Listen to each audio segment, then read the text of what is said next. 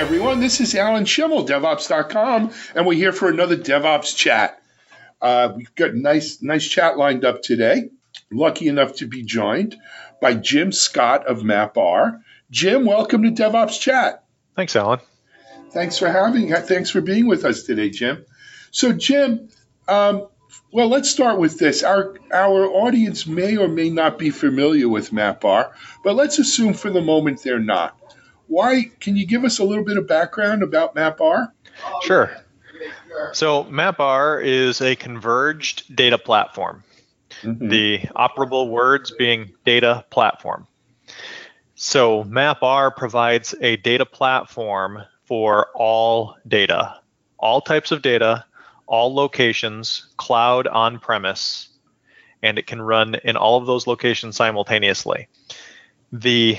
The premise of the platform is to deliver a standard open API architecture on top of our data platform so that customers can reap the benefits of our platform, but not have to worry about being locked in to the vendor, MapR, for the software that we provide through those open APIs, or even the infrastructure that you choose to run on.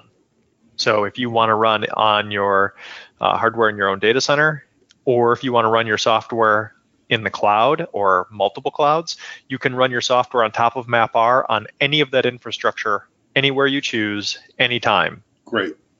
So Jim, and just for our audience information, what's your role with MapR?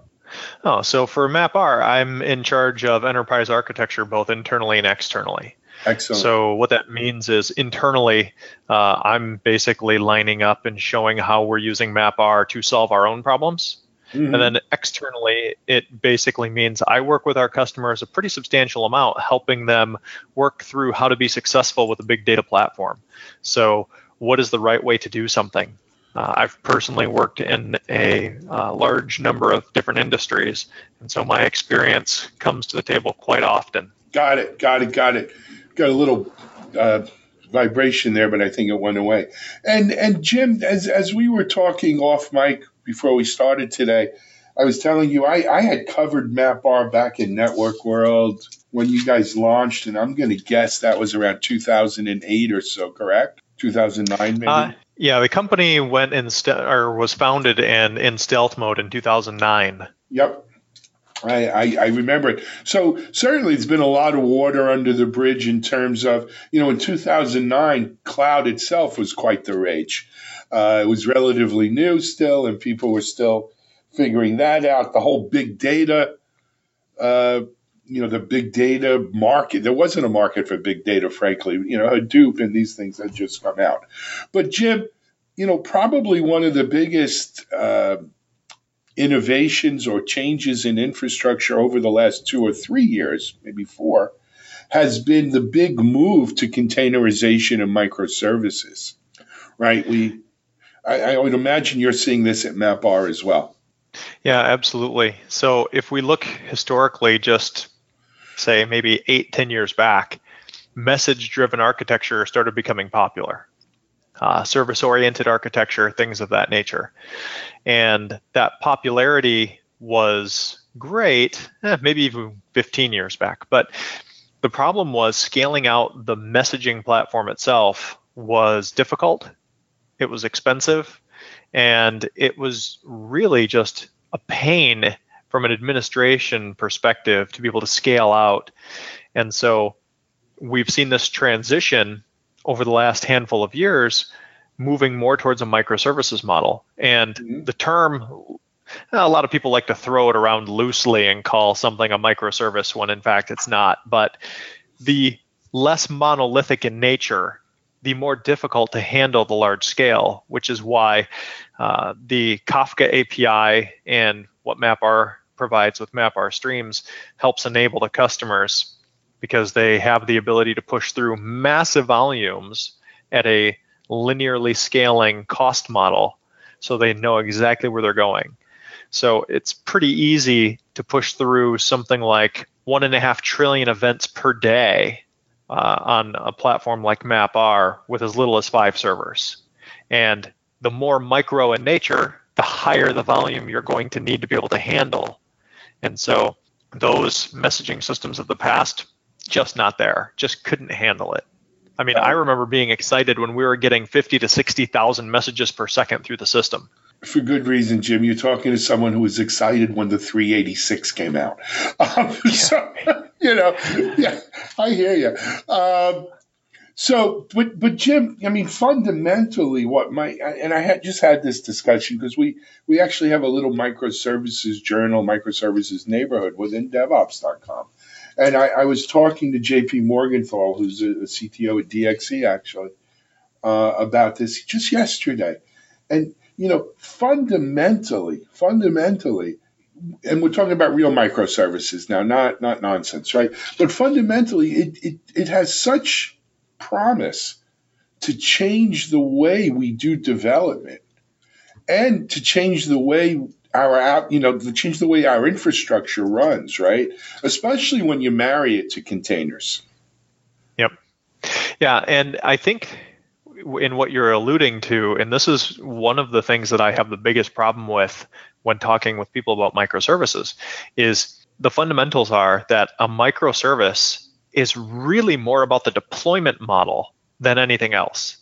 And without a container to be able to put it in and deploy it, it becomes a very difficult and unwieldy thing, even though it's so small. Got it. And so, Jim, you mentioned before you were working on both the internal and external aspects of this. Internally, if you can, let's not give away any company secrets, but internally, is MapR utilizing a container-based infrastructure with microservices? Absolutely.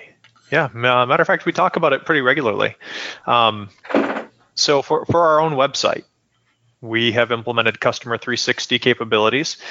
We run our software inside of containers, and we run it currently on one cloud, but we have on-premise hardware, and we will be in the not too distant future running multi-cloud and on-premise all simultaneously. And in order to do that, you need a technology like a container to get that type of isolation from your infrastructure. Yep. An abstract, if you will, an abstraction. And I had an interesting conversation, Jim, with I think it was at DockerCon recently, or another site, another large organization who had totally, moved to a containerized infrastructure, and he was talking about what a profound change it was, and I asked him about patching containers versus immutable infrastructure, just, standing up new ones, replacing the old, rather than actually patching the existing ones. Where are you on that question, if you don't? Well, I mean, I love the concept of being able to go back to my base default image and be able to run it through my entire DevOps process, continuous integration process. So I can go patch one instance in my Docker file. I can test the core out, make sure it's doing what it's supposed to, and then I can let all of my downstream builds run, pick up the new container, and run them through their integration tests. Excellent. And so, Jim, I don't know if everyone in our audience understands this whole idea of eating your own dog food and what it means, but can you maybe give us an example or two of how things you've learned by using them internally at MapR have translated into better service, better product, better results for end users, right? So how you've taken it out, how you've taken certain processes or ways of technology, that you use yourself and translated that into a customer experience. Yeah, so there's a couple that pop to mind. And number one is actually containers. We only introduced support for containers around the beginning of this year. Really? But we've been using, it was, I think, our press release that we did on it when we officially released support was around February timeframe this year. But technically speaking, we have a number of customers who've been using containers with MapR for 2-3 years. And little secret here, we use it internally and have been for 2-3 years as well. And so making sure that we had it fully vetted and very well baked from a support infrastructure perspective was really critical. But getting that out there for customers, really important because it solves such a major problem with containers, which is you look at something so simple as security, right? If I am responsible for the web server for my company and you are responsible for the financial systems of your company or of our company, that software in a container has the ability to run on the same server. But if they run on the same server and we are utilizing local storage on that server, right? Because you can't save data inside a container, it blows up. It's gone when the container dies. So if you save data locally on that server, what happens? Well, suddenly I run these security risks of my web server having access to financial information. Probably not a good idea. No. And so we implemented within our MapR persistent application client container the ability to talk to MapR from within the Docker container. And because MapR offers NFS support, it's almost invisible and there's hardly anything to do. And you give it a ticket from your authentication environment and you're good to go. Whatever's running inside that container has a user ID. And when it talks to MapR, the data is saved and protected. You don't have to worry about, oh, well, if I'm going to save data, I'll save it to the local server. You get rid of that whole problem. It isolates where the data goes, already being protected and highly available. If your server physically dies, just like if your container dies, you don't care. You don't have to restore the server to try and get the data off of it. Got it. And that's 100%. I mean, and that's the beauty of that whole abstraction layer, if you will. Exactly. Jim, here's an interesting question. I don't know if you have this info, but I figured I'd ask anyway. We've been doing a bunch of surveys about container adoption. And, it's funny. We've done several of these surveys now over, let's say, the last 2 years. And when we first started, a lot of people had plans of looking at Docker and containers. Other people, a decent amount of people had containers in there, they were in the test and dev environment kind of thing, not production. Few had them in production. Then recently, like our most recent surveys, let's say over the summer, that number shot up, probably 50% of respondents had containers in production. And that may be because it's DevOps.com, we're in a DevOps bubble, and so you get people using this kind of new stuff. But I'm curious, out of the MapR customer base, a gut check if you don't have the real number, what do you think the percentage are that are using containers in production these days? It's a pretty big number. I mean, I don't have a hard and fast number, but if I just go by the customers that I talk with, I feel like it's got to be over 50%. Really? Wow. Yeah.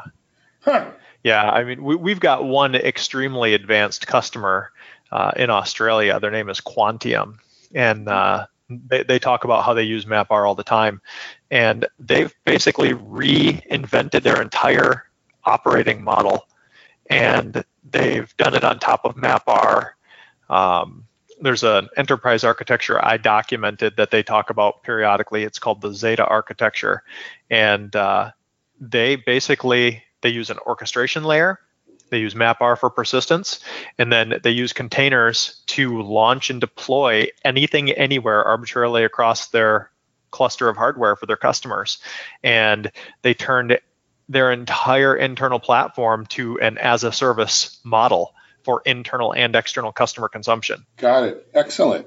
I mean, we're hearing stories like this all over now. And, and the interesting thing is, it's almost wherever you see containers, you're seeing microservices. But you're also seeing microservices in places where you don't necessarily also see containers. And, it reminds me of when I was in school, we used to learn all pasta is macaroni, but not all macaroni is pasta, or something to that effect. But, microservices has a place outside of containers, though they seem to just go really well together. Yeah. Absolutely. And I think, when you start looking at the different types of use cases that you would fit into a microservice, right, this is where you start seeing how people are going to choose to deploy and manage. If you're looking at event-driven, message-driven, where it's taking a message in, it's doing some work, and it's dropping a message back out, versus it's a RESTful service endpoint where it's a synchronous response.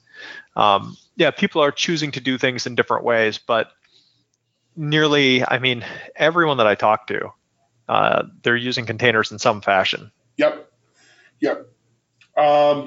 And it's true. It's true in my case too. But like I said, I always figure, well, I'm in a bubble, so of course I'm going to see that. Jim, what's next? What's next for MapR? Well, it's an intriguing question. Well, recently we announced our 6.0 launch, and we have greatly enhanced a number of features around our database capabilities. And, I seem to have this conversation a lot with people is, they start looking at big data technologies and they say, well, this is great and all, but, I've built the software to work with my MySQL or Postgres or Oracle or whatever RDBMS. I say, that's fine. You can containerize those applications if you want to start changing your infrastructure and how you orchestrate your software. And if it's important enough to you, you could migrate it over onto a NoSQL database like MapRDB document database, or you can just leave it running in a container so you have a more flexible infrastructure. And the database technology enhancements that we've been making are really critical to kind of driving the future of getting people off of those super expensive to scale RDBMSs that are being used for non-relational purposes. Excellent. And just time frames, when might we see some more on this stuff? Well, it's been announced in the last few weeks, and so we'll start our 6.0 general availability very soon. I forget the exact date. And then we'll just continue plugging along, adding more new fantastic features to help enable the customer base. Cloud integration with our platform is another really big one, making sure that we can help enable customers to benefit from the concept of cloud neutrality, right? Cloud providers are never just going to get together as a consortium and say, hey, why don't we standardize our APIs to the benefit of our customers, right? It just doesn't happen. It's not going to happen. Google, Microsoft, and Amazon are never just going to call each other up and say, hey, what do you think about this? I agreed. Well, well, I was going to say, I've seen a lot of changes over the years, but that's probably a pretty safe bet, Jim. Unfortunately. Anyway, Jim, believe it or not, as I told you when we started, the time goes really quick. And we're about out of time for this version of DevOps Chat. But we'd love to maybe have you back on in the future. We'd love to keep up with what's happening with MapR, especially as it relates to microservices and containers and some of the new stuff we have going on. Sounds great. Great. But in the meantime, if people want to get more information about MapR, where can they go? Well, I would recommend they go to mapr.com. Okay. Or, of course, you can always follow MapR on Twitter and or any of the other social networks that you join and work with. But the website is always my favorite because there's a lot of great material there, including the MapR blog. And all of the ebooks, including the Microservices and Containers ebook that I wrote, is out there for free. Got it. All righty. Well, we'll have to maybe get some links to those. We'll put in the show notes of this as well. That'd be great. Fantastic. Hey, Jim, thanks for being our guest on this episode of DevOps Chat. Look forward to having you back soon and finding out more about MapR. Continued success and keep us posted about what you guys are doing. Thanks, Alan. Appreciate it. All right. Hey, everyone. This is Alan Schimmel for DevOps Chat on DevOps.com. Thanks for joining us, and we'll see you soon on another chat. Take care, everyone. Bye-bye.